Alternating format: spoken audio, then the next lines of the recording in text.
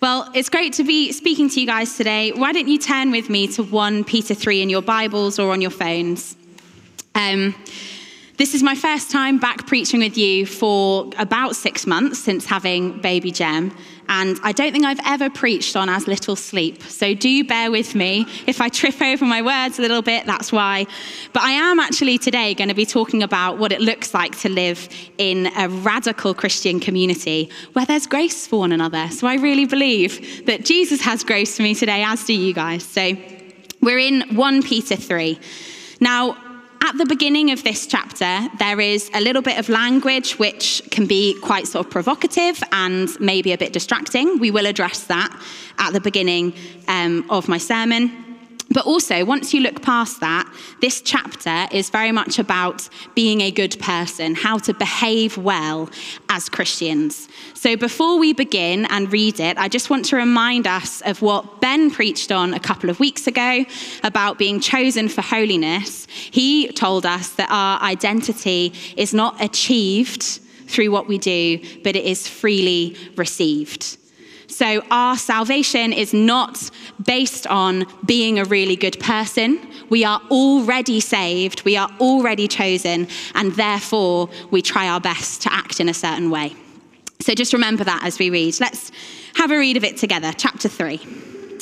Wives, in the same way, submit yourselves to your own husbands, so that if any of them do not believe the word, they may be won over without words by the behavior of their wives, when they see the purity and reverence of your lives.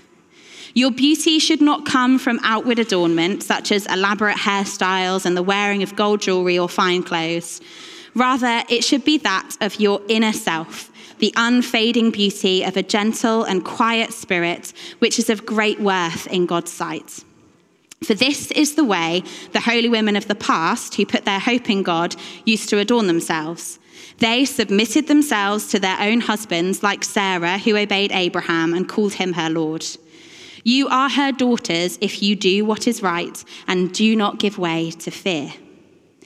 Husbands, in the same way, be considerate as you live with your wives and treat them with respect as the weaker partner and as heirs with you of the gracious gift of life, so that nothing will hinder your prayers. Finally, all of you, be like-minded, be sympathetic, love one another, be compassionate and humble. It's no small ask from Peter there for us this morning. Do not repay evil with evil or insult with insult. On the contrary, repay evil with blessing, because to this you were called so that you may inherit a blessing.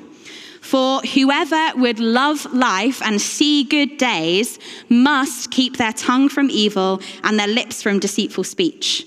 They must turn from evil and do good. They must seek peace and pursue it. For the eyes of the Lord are on the righteous, and his ears are attentive to their prayer. But the face of the Lord is against those who do evil. Who is going to harm you if you're eager to do good? But even if you should suffer for what is right, you are blessed. Do not fear their threats. Do not be frightened. But in your hearts, revere Christ as Lord. Always be prepared to give an answer to everyone who asks you to give the reason for the hope that you have. But do this with gentleness and respect, keeping a clear conscience, so that those who speak maliciously against your good behavior in Christ may be ashamed of their slander. For it is better, if it is God's will, to suffer for doing good than for doing evil. For Christ also suffered once for sins, the righteous for the unrighteous, to bring you to God. He was put to death in the body, but made alive in the spirit. After being made alive, he went and made proclamation to the imprisoned spirits, to those who were disobedient long ago when God waited patiently in the days of Noah while the ark was being built. In it, only a few people, 8 in all, were saved through water. And this water symbolizes baptism that now saves you also. Not the removal of dirt from your body, but the pledge of a clear conscience towards God. It saves you by the resurrection of Jesus Christ. who has gone into heaven and is at God's right hand with angels, authorities, and powers in submission to him. This is the word of the Lord. Thanks be to God. So we are in a sermon series at the moment about being a chosen people. This week, we're looking at being chosen for good.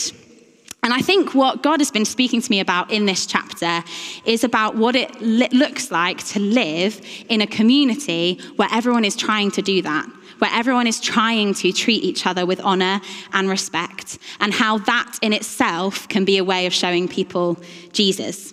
So it's all really about being selfless, putting others first and putting yourself last. And we're going to look at 3 different ways that we can try and be a selfless people as Jesus was selfless. 1, radical humility. 2, radical love. And 3, radical hope. So we're going to start with radical humility, which is what we're being called to in verses 1 to 7. Now, in these verses, I know, as I said before, there's some language here that I just want to grapple with, and I could talk about this for hours and hours and hours. I'm going to try and do it as briefly as possible, but there's a book that I'm going to quote from later by Dr. Lucy Pepiat. Really recommend having a read of that if you want to explore more about the way that women are presented in the Bible. So, firstly, in verse 3, your beauty should not come from outward adornment. It sounds a little bit like Peter's saying we're not allowed to wear nice clothes or jewelry. Well, I'm wearing gold earrings today and I have a lovely fine M&S jumper on. It's not that we aren't allowed to dress in a certain way or wear certain things, as both women and men. But what Peter is trying to remind us of here is that actually God cares more about your spirit, verse 4, than he does about what you look like on the outside. Okay, that's really important. He cares about where your heart is at, not about how you appear to other people. Then in verse 4, Peter suggests that we should be gentle and quiet as women. But this does not mean weak, and it does not mean silent. I want to draw your attention really quickly to verse 15, later on in the chapter, where Peter instructs us all, men and women, married and single alike, to act with gentleness and respect. So this isn't just for women, it's not just for married women, this is for us all. We should all be a gentle people. And in Matthew 5, Jesus himself is described as gentle. So gentleness doesn't mean being quiet, it does not mean being weak. Jesus shows us that gentleness and power are absolutely compatible. Next up, the weaker partner. So this is in verse 7. Peter is talking to husbands here, treating their wives with respect as the weaker partner. And if we look at the full verse, really important, he goes on to say, treat them as heirs with you of the gracious gift of life.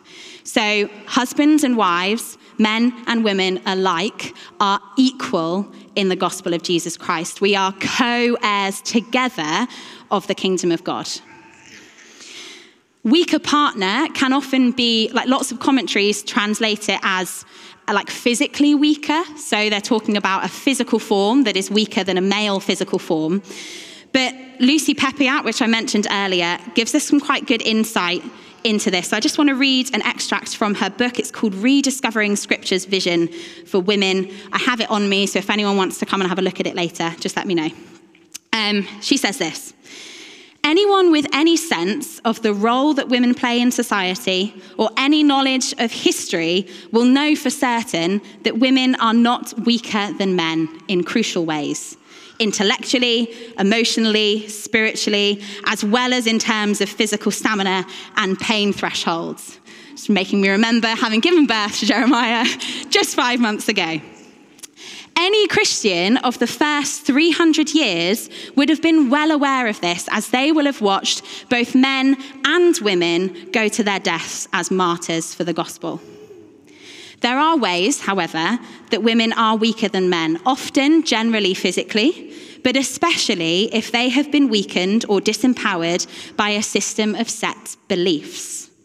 Although there are some notable examples of powerful women in the ancient world, on the whole, women were socially, economically, politically, and educationally disadvantaged in comparison to men. In this context, the teaching we find in the Bible directed at men calls them to the necessity of elevating women to their level. And today, the increased awareness of domestic abuse and the prevalence of sexual abuse and harassment for nearly all women raises concerns about women in a weakened and disempowered position in our society. In addition to this, women are almost universally at the mercy of men's physical strength, and in most cultures in the world, at the mercy of men's economic and political strength. Perhaps, then, it is not so offensive to find that the Bible recognizes certain disadvantages that women face and exhorts men to make every effort to redress the balance. Okay. We're going to look back at verse 1 now. We're going to talk about submission, which is the last sort of slightly controversial thing. But believe me, it is not offensive when you really consider what it means. And this is where we really start getting to the heart of radical humility. Here, Peter is talking specifically about wives and husbands. But if you are not married, don't think that this is your moment to tap out, because this is absolutely relevant for us all. And I'll explain why in a moment. So submission means to align yourself below somebody else in rank. Okay, we can't avoid it. That's what it means. Yes, wives should submit to their husbands, and I really do believe that. Submission is an active part on the choice of the person doing the submitting. So you can't make somebody else submit to you. That is oppression, and often why we misunderstand the word submission. So I can't make somebody else submit to me. I'm a leader in my workplace, one of the department leads. I can't force other people to do what I say. As Christians, we have to choose to be submissive and to pay attention to authority. So you'll notice that in verse 1, it says, wives, in the same way, submit. So it's referring back to chapter 2. Adam and Lee spoke to us on chapter 2 last week. It's important to think about what Peter has just said. And actually, he's just given the example of Jesus' submission. His point at the end of chapter 2 is Jesus, the Son of God himself, the most powerful human being to ever have walked on this earth with the most authority. Jesus chose to submit to Roman authorities and be led to the cross. So Jesus is making himself last, putting his own priorities last so that he can put us first. He knows that he is about to go and experience one of the most painful deaths you could experience as a human being on the cross. But he lays that aside, knowing that he is doing it for us. So we are called as wives to submit in the same way, to put ourselves last and put our husbands first. Now, the revolution that comes here is actually in verse 7. Women would have been expected to, or wives particularly, would have been expected to submit to their husbands. That wasn't unusual in the patriarchal culture that Peter's writing in. But the fact that then Peter goes on in verse 7 to say, husbands, in the same way, be considerate as you live with your wives, treat them with respect and as heirs with you. That is really, really radical. So this reminds me of the picture that Paul paints in Ephesians 5 of what it looks like to live in a community where we all submit to one another out of reverence for Christ. This isn't just about wives submitting to husbands and husbands considering their wives. In Ephesians 5, Paul tells us we should all submit to one another. And then he goes on to list various pairings in society where there is an assumed hierarchical rank. So he talks about wives and their husbands. He talks about parents, children and their parents. And he talks about slaves and their masters. And in each of those pairings, he says, yes, wives, you should submit to your husbands, but actually, husbands, you should do the same. Yes, children, you should honor your parents, but parents, you should honor your children too. Servants, yes, you need to prioritize your master, but actually, masters, you need to prioritize your servants too. So 1 Peter 3 and the teachings of Paul combined paint this picture of a beautifully harmonious community as a church. Okay, we're living in a community where actually we all choose to put ourselves last and put the other first. And by extension, that means that everybody's needs are met, right? If Daisy is choosing to submit to Ella, Ella is choosing to submit to me, I am choosing to submit to Daisy. Actually, we are all going to meet one another's needs. We are all going to feel loved. We're all going to feel fulfilled. We are all going to feel like part of an amazing community.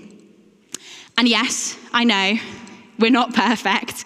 And there are plenty of times where we need to ask for forgiveness for not doing that well. And we need to remember that there's grace for us, that we can get that wrong at times. But this is the culture that Peter is establishing as the church, as a Christian community. We should be radically humble and lesser ourselves so that we can put others first. Okay, C.S. Lewis talks about humility as not thinking of yourself less, but, I've lost it, not thinking of yourself less, but thinking... Yeah, there we go. Thank you, Ben.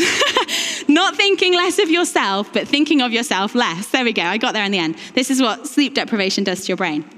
So it's not saying that we have to submit as Christians to others because we are lesser, because we are weaker, because we are quieter.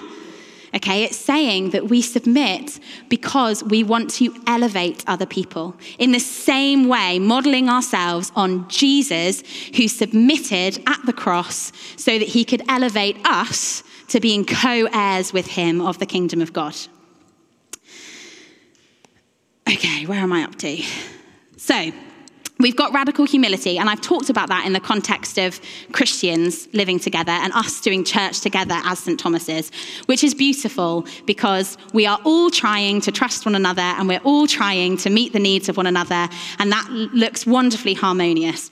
But what does it look like when we are called to respond in the same way to people who don't know Jesus?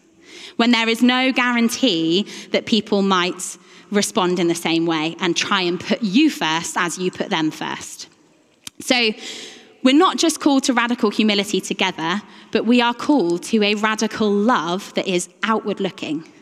We're called not just to love one another, but to radically love people who don't know Jesus, who aren't yet part of our church family, and to put them first above ourselves, even though you may receive some sort of suffering or persecution or harassment or nothing in return.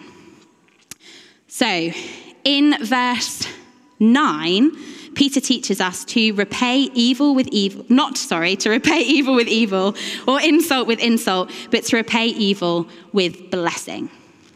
Now, we've already had an example of what it looks like to love a non-Christian in the marriage example in verses 1-7. The wife is being asked to submit to her husband, to put herself last and put her husband first, even though he doesn't know Jesus, so that he might be won over for the kingdom.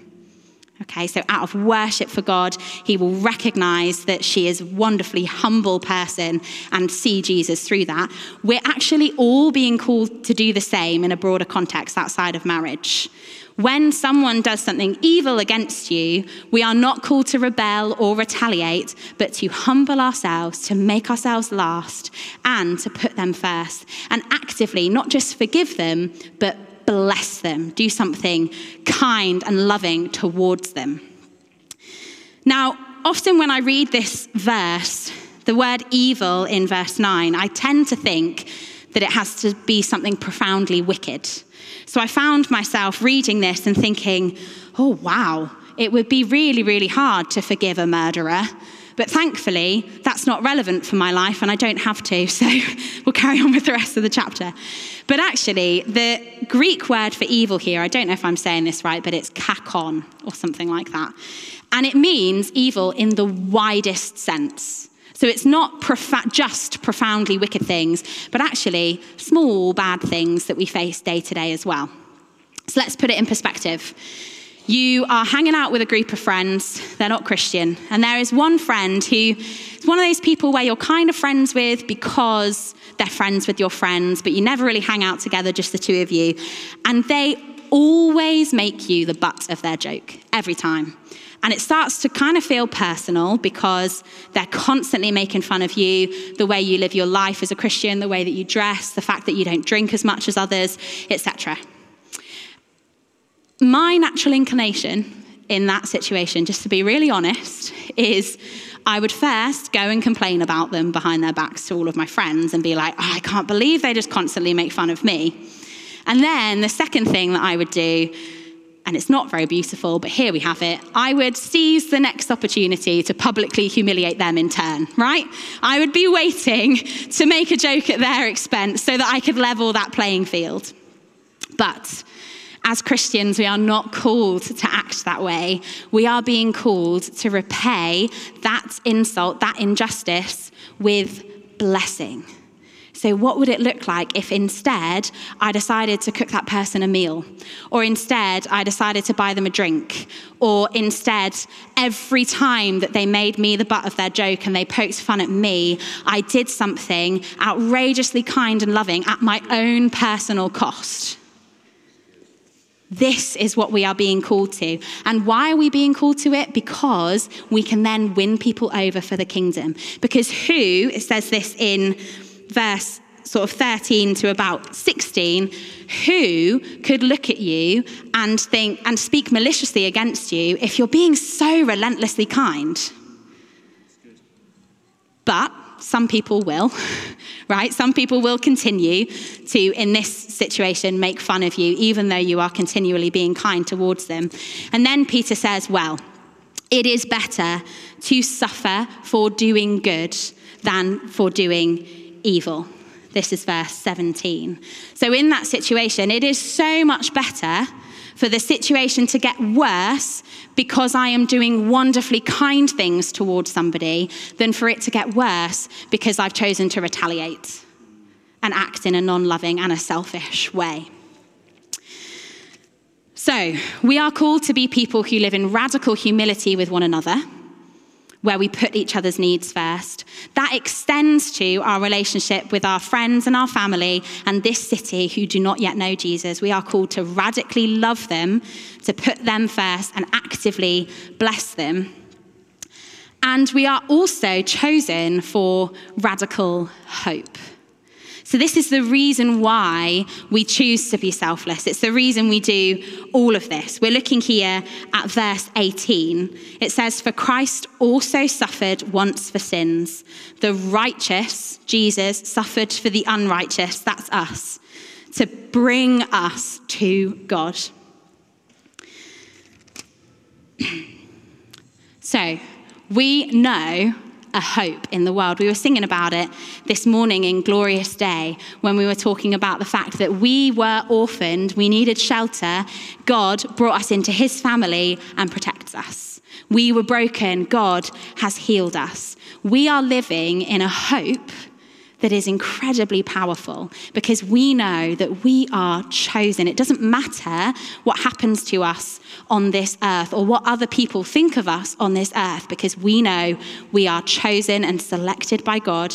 We know that we are going to inherit eternal life and that one day we will be living in the kingdom of God in its fullness, where there is no pain and no shame and no suffering, but there is joy and peace and complete fulfillment with Jesus. This is what we're living for, right? So why don't we, well, that's the wrong kind of question, but what would it be like if everybody else knew that hope too? This hope is radical because it has the ability, it has the power to abolish the fear and the insecurity that we see so rife in this generation. What would it look like if the city of Newcastle, every single person living here, knew the hope of Jesus Christ and had their identity founded in Jesus? It would be an amazing community to live in. It would be a picture of what heaven is going to be like. This is what we should be striving towards. As St. Thomas's, then, we should be known as a people who are relentlessly humble with one another, relentlessly loving towards our city, so that we can share with the city of Newcastle this life-transforming hope that we know in our lives and desperately want for the lives of our friends and family. And the last thing that I just want to draw our attention to is in verse 20 to 21, Peter really beautifully shows us how the Old Testament points to Jesus. I could do a whole sermon just on that part, because I think that's really, really cool. The way that the Old Testament is basically creating the foundation for Jesus and the cross. It's absolutely amazing. But here he's talking specifically about Noah and the flood. And he's saying that story points to baptism. Okay, it points to the fact that we as Christians will be baptized not just to remove dirt from our body, but to pledge, this is verse 21, to pledge a clear conscience towards God. And that can also be translated as appeal to God for a clear conscience. And that's what I really want to draw our attention to. We've painted this amazing, harmonious picture of what it looks like to live in community together and to love our city really well. But the reality is, it's really hard, and we're not going to get it right all the time. But the important thing is that we don't do this in our own strength. We are appealing to God for forgiveness when we get it wrong, and we're appealing to God for wisdom and discernment to get it right. So yes, we want to be a people that seek peace and pursue it, as it says here in this chapter. But there is grace for us on the days when we get it wrong. And that's really, really important to remember. Praise God. So I'm going to invite the band back up. And there's a few ways that I want us to respond to this today. But just before I explain those things, I would like to pray first. So can you stand with me? Try to give him to Lee. Lee, would you mind taking Jem? Is that okay? Thank you. So I'll pray. Holy Spirit, come and speak to us. We want our hearts to be open to hear from you as we respond to your word today.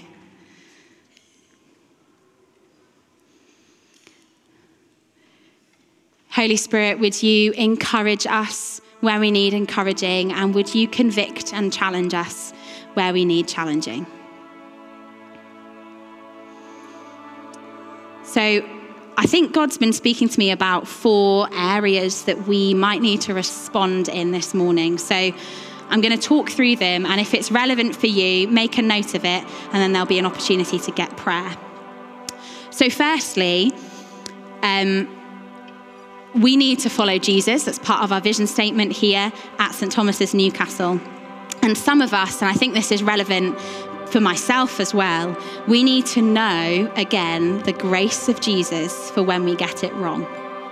That our identity is not achieved through what we do. Our salvation is not earned, but it is received freely. Secondly, there are people here who felt really inspired by the idea of the radical hope of the gospel. Some of you might need to know that better in your own lives, but particularly, I think there are people here this morning who need to come for prayer on behalf of others. People in your lives who you know need the radical, transforming hope of Jesus to break through. So there's going to be an opportunity for you to come and stand in prayer with our prayer ministry team on behalf of your friends and family who need the hope of Jesus in their lives. We also are called here at St. Thomas's to build community together. And some of us will have been really challenged by what Peter shares about living in humility together, about having a submissive heart, putting yourself last and putting others first. To know that submitting to one another is not a weakness, but it is a strength in our community. And fourthly, we're called to love Newcastle and to be outward looking as a church to bring Jesus to this city. And some of you here are desperate to be able to love radically. Some of you know that there are people that the Holy Spirit is calling to mind for you, who God is calling you to bless despite their actions. So that's knowing the grace of Jesus for when you get it wrong, standing in prayer for a friend who needs to know the hope of Jesus in their lives, growing in humility with your church family, and loving radically, blessing someone in your life who you know God is calling you to bless. They're the 4 areas that I really feel God is speaking to us about. That doesn't mean that he's not speaking to you personally too.